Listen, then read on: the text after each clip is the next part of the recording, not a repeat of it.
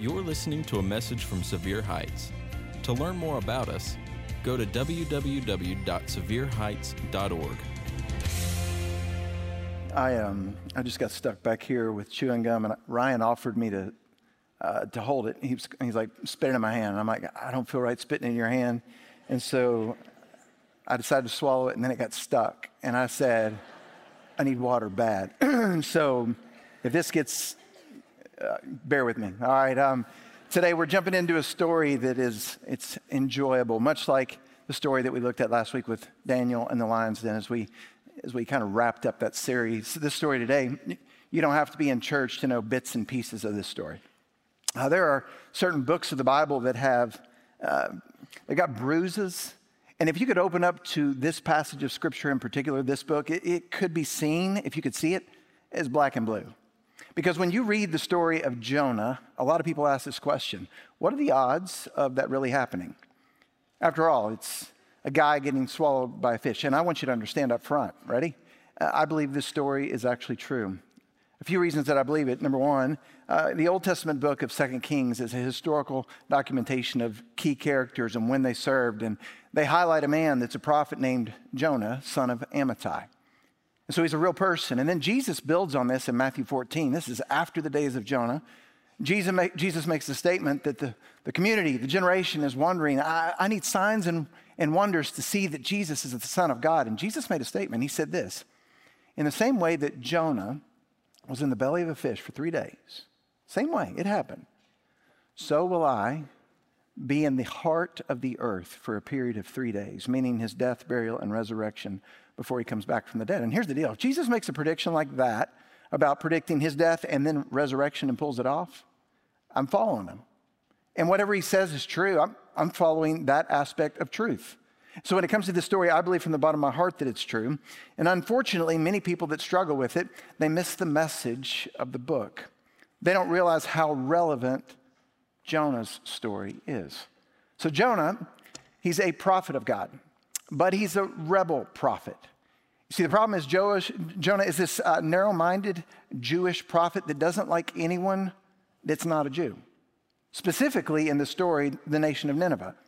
And God tells Jonah, look, I want you to go to that group. I know they're tough. I know they've been enemies, but I want you to go to Nineveh and I want you to tell them, I'm going to give them another chance. They've chosen some bad decisions. They've veered off from me. And the reality is, if they don't turn to me, they're going to deal with the consequences. And Jonah doesn't want to tell them about it. Jonah's like, God, I love you, but I don't love them, and I want nothing to do with them. And Jonah does not want them to receive grace because, after all, they don't deserve it. Who does? Jonah doesn't want them to be forgiven. After all, who does? But here's what's so great about Jonah's story. His story is our story. We all have something in common. Every person in this room at one time or another has told God in some form or fashion, no. We've all turned our back on God. We've all decided to run from God. And many in this room have discovered this, and you'll see it today, that you may be able to run from God, but you can't outrun him. But some of you think, yeah, maybe, but so far it's kind of true of me. Like, Tim, I came to this weekend, a lot of stuff happened, but I have no plans on making any changes. Like I'm kind of stuck in my ways on some things, and I really don't have a position or a spot for God. Life's too crowded. Understand, like when you run from God, like we see in the story today, it doesn't necessarily mean physically running from God. For many of us in this room, we run from God in a general sense. Like perhaps you grew up in a decent family that church was a priority, and at a young age you gave your life to Christ, but then you realized, okay, following Jesus is going to cost me a few things. I really don't want to trust him with this and that. Too much of my life's ahead of me. I've got high school ahead of me. I've got college ahead of me. I want to be able to date who I want to date. And in a real sense, generally speaking, you kind of told God no. You decided to run in a direction that's the opposite of what he wants. Some in this room, for others, we run from God in a specific area. Like overall, you love God and you want to worship God, you want to trust God, but there's one or two areas that you struggle with, and he's asking you to do something. He's impressed upon you the right thing to do, and you struggle, so you run. Let's just say it's a money situation. Some in this room, doesn't matter if it's an adult or a student, there are areas in your life where if you ask God, will you look at my finances? You know, if he looked at your finances and were to speak up, he'd say, yeah, that's not the best way to handle them. But still, it's how you want to do it. Others in the room, maybe it's an issue of reconciliation. I mean, there's one area in life of someone or a couple someones that you need to make some things right, but it's been so bad, you've tried before, and it's not going to go anywhere. And so there's an area in life that you've decided to run from God, and you're like, I'm not going to seek reconciliation in this matter. Some of you, it's with a relationship, like perhaps dating. Like some of the guys, let's say you've fallen head over heels in love with this girl. She's beautiful, but she's not yet a growing Christian. And so you've got these prayers with God. God, I really don't want to break it off with her. I want to be with her because God, after all, it's easier for her around the corner to become a Christian than it is for her to become pretty. She's already pretty. And so in your own mind, you've decided to tell God, no. Others in this room, perhaps it's marriage and you've got struggles and you're only a few years in and you're thinking, maybe we jumped into this marriage way too soon. It's time to jump out. And God's telling you, no, it's time to stay. You've told God no. Some, you need counseling. And that is not a bad thing. I've gone through counseling. Others have gone through counseling. But in your world, counseling is equivalent to saying that you lack progress. You love for things to move forward. But if you were to go seek counseling, it's an admission that you're kind of stuck. And so you've told God no. Maybe it's a career. You make a certain amount of money doing a certain thing, and perhaps it's not on the up and up. Perhaps it's not something you've been called to do, and you'd like to change. You know God wants you to get out, but the problem is you won't make as much. And so in a real sense with your career, you've told God no. Just understand this, all across the room. Your story is not unique. It's just unique to you. And if you think about it, when we tell God no, we all run from God for the same reasons. Here's a few. Some of you think, if I don't run, I'll miss out on something good. Like I know God has a plan. I've got my Bible. I know He's got a will. But the problem is, I'm afraid if I do what He wants me to do, I don't get to do what I want to do, and I'm going to miss out on something good. Others in the room, you say, it's hard for me to trust God. I know He's all-powerful. I know He's creative. I know He's infinite. But it's just hard for me to trust Him. After all, Tim, I can't even see Him. Some in the room said, I've had difficult experiences with church. This past week, I had a few lunches, and a common theme for the lunches was guys that had struggled with their church experiences growing up. Like they didn't understand what happened on Sundays and stand up, sit down, look the part. Don't really leave understanding what to do different. And their church experience was a little confusing. Their church experience, maybe dad got kicked out, mom couldn't serve. And for them, church was kind of boring, and they confused church being equivalent to God. And when the question's asked as you were growing up, do you want to go to heaven? All you could think about is church, and you're like, if it's anything like church, not really, right? Some people have confused church with God. And no one's ever really pressed in on you and said, look, church and God, the local church and God aren't the same thing. The local church is filled with messed up people that make terrible decisions periodically. But in so doing, when you turn your back on the local church, you said no to God. So you got to understand when it comes to this story, Jonah's story, it's everyone's story. Today, if you will, open your Bibles to the book of Jonah, and if you've got a hardback or leatherback Bible, good luck finding it. All right, go to the right in the middle, and you'll kind of weasel your way around. As you're turning there, I want you to understand, here's my goal for today. Some of you, a vast majority of you, are running, either in general or in a few little areas. When we run from God, there are a few common outcomes, and they're going to stand out in this story. These common outcomes will happen to every person in this room eventually that turns your back on God. It happens again and again and again. Your situation is not unique, it's just unique to you. And by the way, during this study, there will be people around you. Ready? They nod in agreement. And they will say, yep, yep, yep, because it's happened to them. At one time in their life, they ran in general or to some specific areas. So it's not unique. Your situation, it's just unique to you. Jonah chapter 1, verse 1, the Lord gave this message to Jonah, the son of Amittai. Get up and go to the great city of Nineveh. Announce my judgment against it because I've seen how wicked its people are. Jonah gives us in his journal an insight about God. God loves people so much. He's been patient with this group of people. And he wants this group of people to get the chance to trust him. But in order for them to trust him, they've got to find a guy that's going to communicate the message. And God says, I've been patient long enough. Jonah, go tell them I'm going to give them one more chance or there's going to be consequences. Jonah can't stand these people. Verse 3, but Jonah, two difficult words. He got up and went in the opposite direction to get away from the Lord. He went down to the port city of Joppa where he found a ship leaving for Tarshish, a difficult word to say. That's southern Spain. That's 2,500 miles in the opposite direction of Nineveh. So Jonah doesn't just say, no, I'll just stay here. No, Jonah basically, without saying it out loud, gives God a big no and decides to go 2,500 miles in the opposite direction. We're about to see the first outcome when you turn your back on God. Verse 3, Jonah bought a ticket and he went on board, hoping to escape from the Lord by sailing to Tarshish. I'm tired of the word already. Here's where I want to go with this. Have you ever noticed when you run from God, you find yourself in the worst place? Okay, common sense. Anybody in this room, if you're watching Jonah and you see what he's doing, he's running from God, anybody think you'd speak up and say, hey, the worst place you'd go is in a boat in the middle of the ocean? I'd speak up. That would be like me making a decision to do something stupid. And you're like, Tim, whatever you do right now on this choice, don't go run on Elko Highway. Don't go jump out of a plane, right? When we run from God, we find ourselves in the worst places.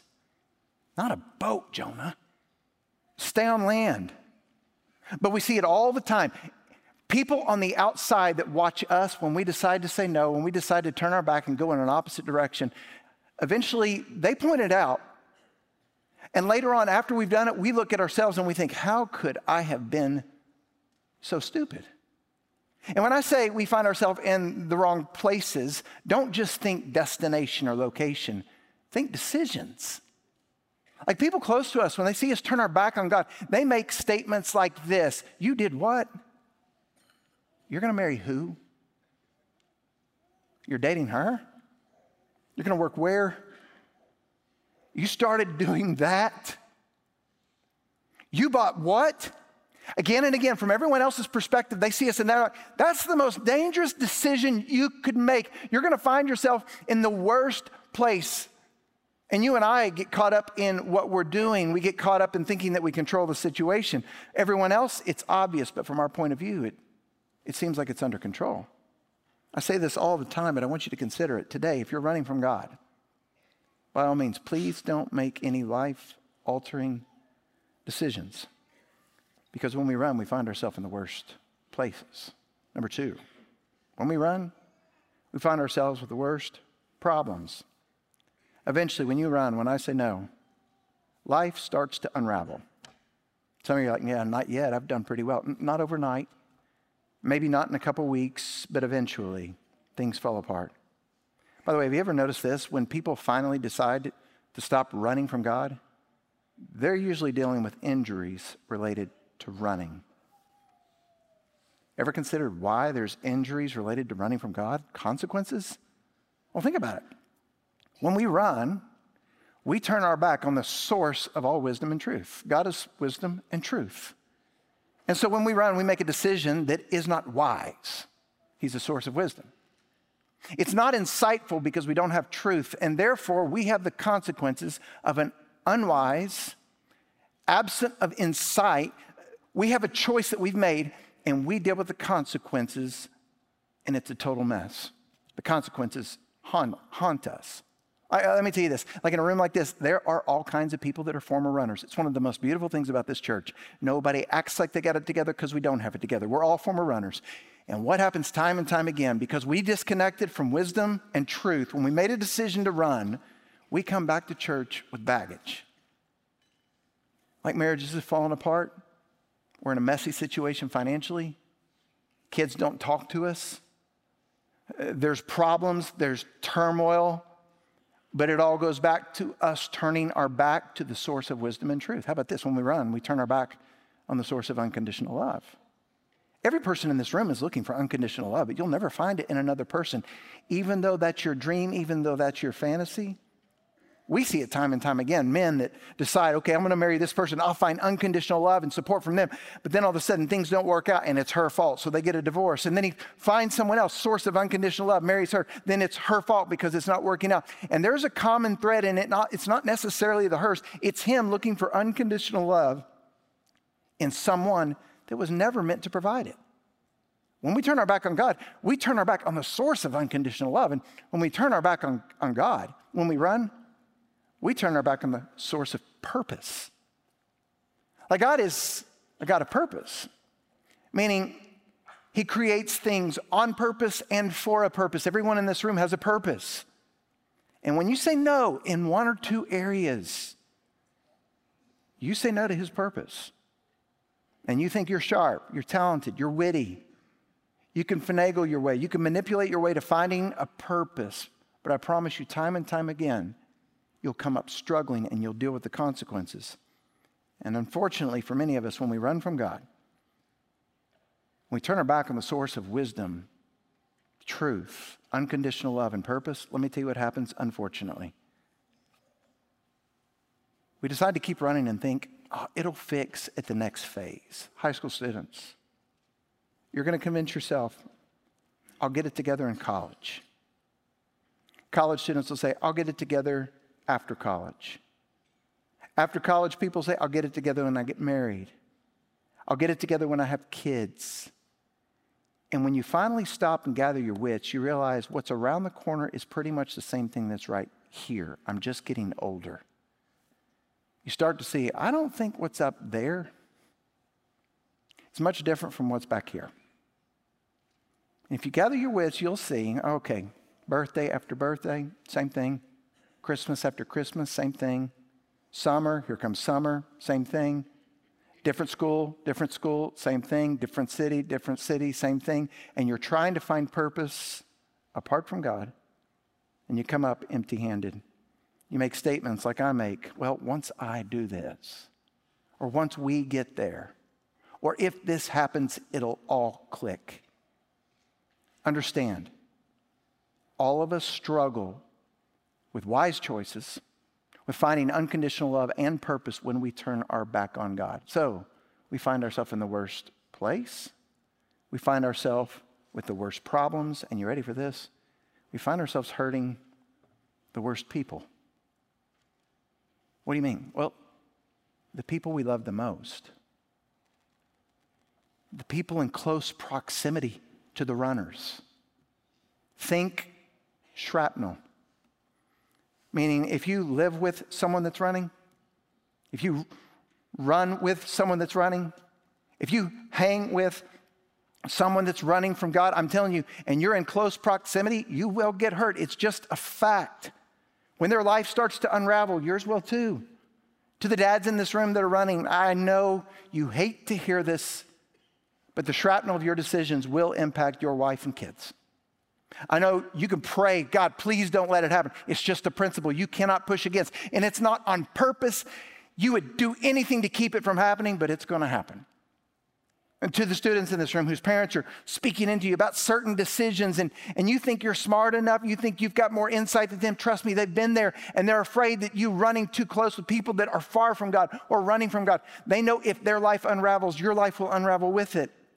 And it may not happen immediately. Your intentions might be pure, but eventually, over time, your life will unravel too. And I promise you, there are people in this room right now that used to run all the time. They're sitting here thinking, yep.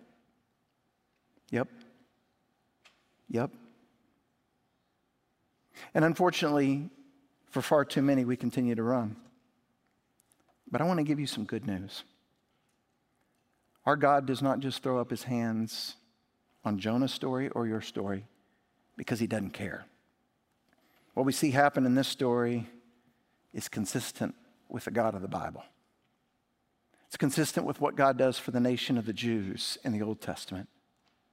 It's consistent with what Jesus does for you and me in the New Testament. Understand in his grace and mercy, even when we run, he will involve himself in the process, just like Daniel, except different. God's hands, his fingerprints are all over Jonah's story. Ready? Not to pay you back, but to bring you back. Meaning God's at work in the decisions that you make that lead you to the worst places, give you the worst problems, and cause you to hurt the worst people. Understand, he allows that. Not to pay you back, but to bring you back. Understand that you see this as it unfolds in the rest of the story. Let's read together verse 4. But God hurled a powerful wind over the sea. So God sent it. I'm telling you, his fingerprints are all over it. He's actively involved, causing a violent storm that threatened to break the ship apart. Fearing for their lives, a group of sailors. Think about it. It takes a lot to get a group of seasoned sailors to be afraid. They spend all their life on the water. Fearing for their lives, the desperate sailors shouted to their gods for help and threw the cargo overboard to lighten the ship. Guys, that's the whole point of the sailor's trip. Jonah just hopped on and bought a ticket. This is those sailors' livelihood. I'm telling you, his decision's impacting them. But at this time, Jonah was sound asleep in the hold. So the captain of the boat went down after him. How can you sleep at a time like this? Get up. Pray to your God. Maybe he'll pay attention to us and spare our lives. And the crew cast lots to see which of them had offended the gods and caused the terrible storm. It's not wise to cast lots. I'm not sure how it necessarily works. God works in the situation where the lots fall on Jonah. We don't need to do this. We got the Bible today. But look at verse 7. When they did this, the lots identified Jonah as the culprit. The Bible doesn't say this, but I bet right about now, Jonah's starting to make the connection. Wow. I didn't come out and say, dear God, no. But man, I ended up at the worst place, the worst problems, hurting the worst people, all these guys that are in close proximity to me. And it's all because Jonah detached himself from the source of wisdom, truth, unconditional love, and purpose. Verse 8. Why has this awful storm come down on us? Who are you? What's your line of work? What country are you from? What's your nationality? Jonah answered, I'm a Hebrew.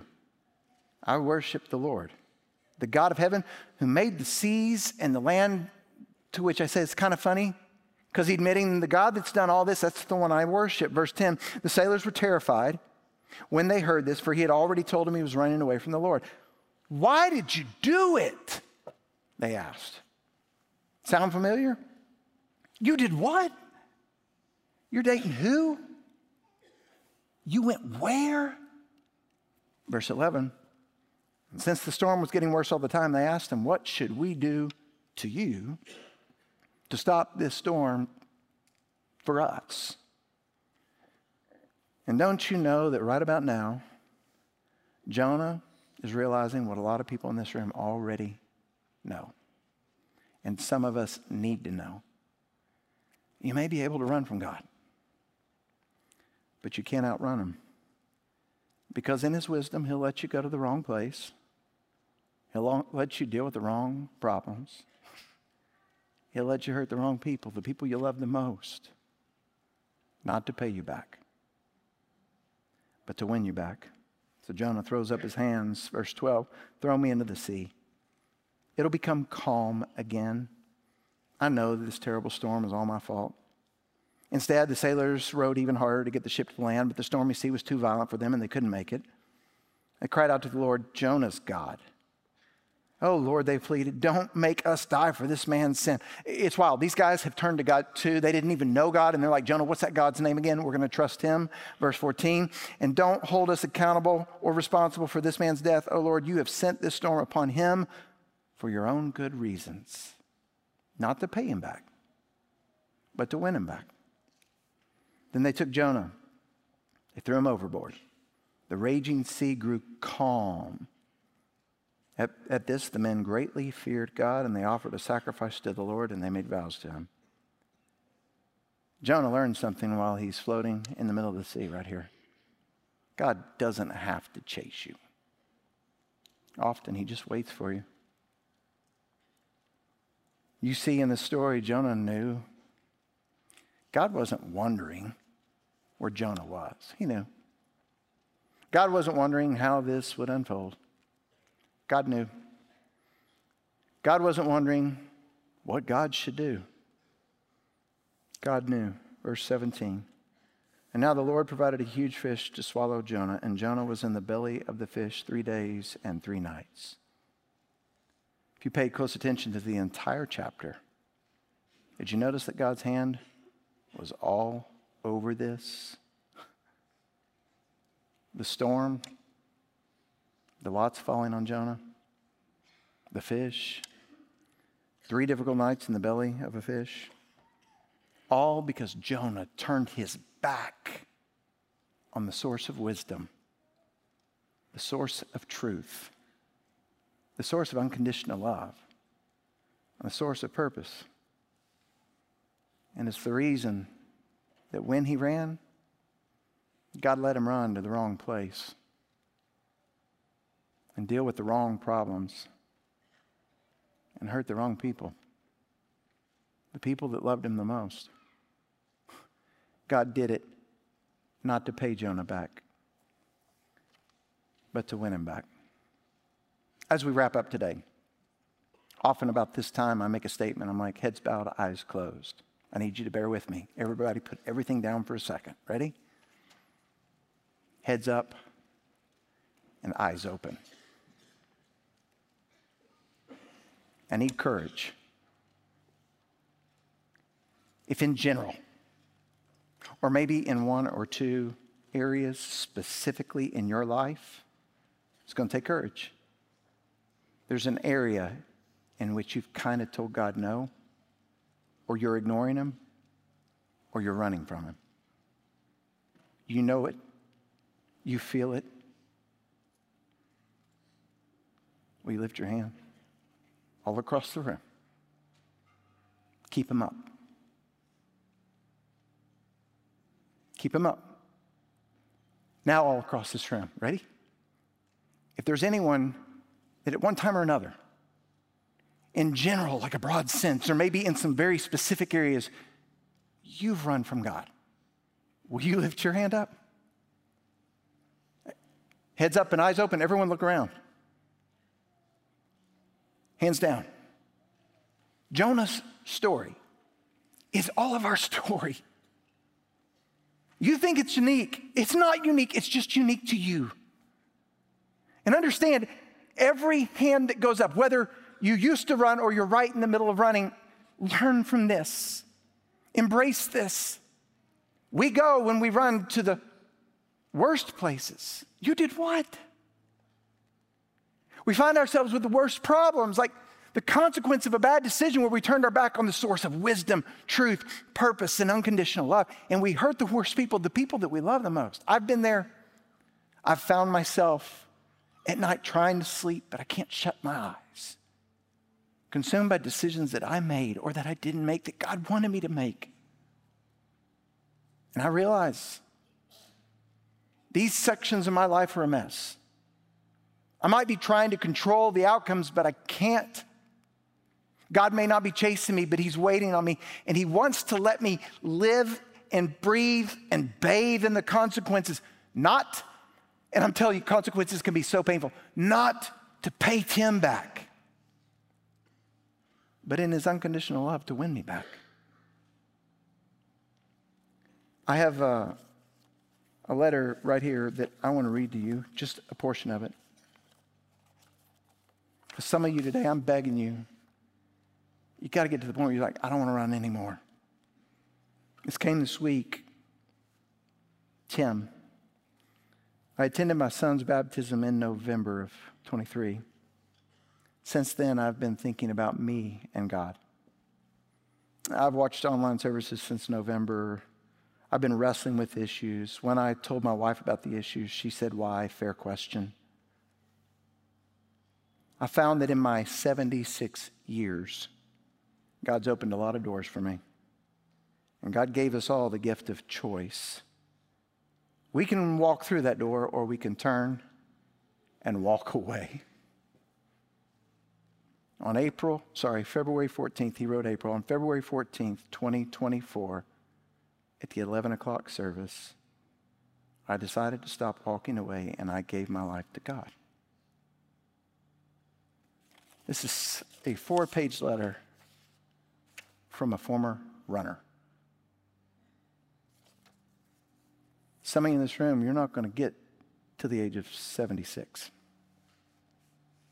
Some of you won't get 2 more semesters of this. Life's going to just fall in shambles. I want you to understand, you can keep trying.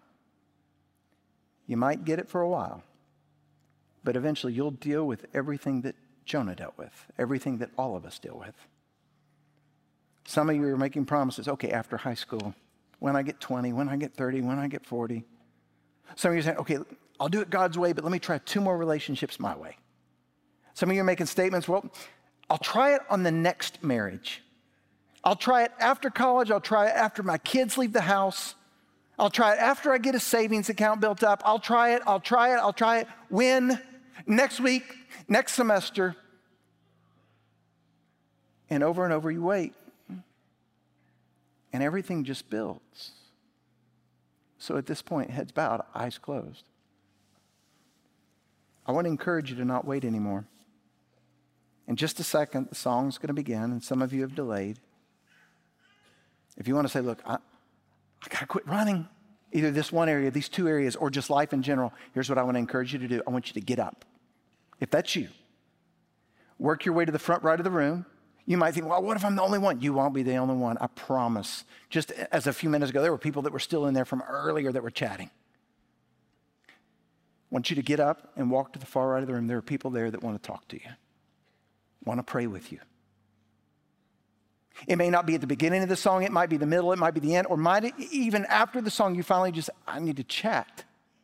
It's time to stop running. Let me tell you a beautiful theme of this story about grace. Grace cost Jesus everything. It's a gift from God to us. And let me tell you what grace did in this story. Grace did in this story what it will do in your story. It gives you the freedom to run. God won't keep you pinned down. But grace will not cancel the consequences affiliated with running. You're still going to deal with them, and I'm begging you, don't go there. And the beautiful thing about grace is grace brings calm when we finally stop running.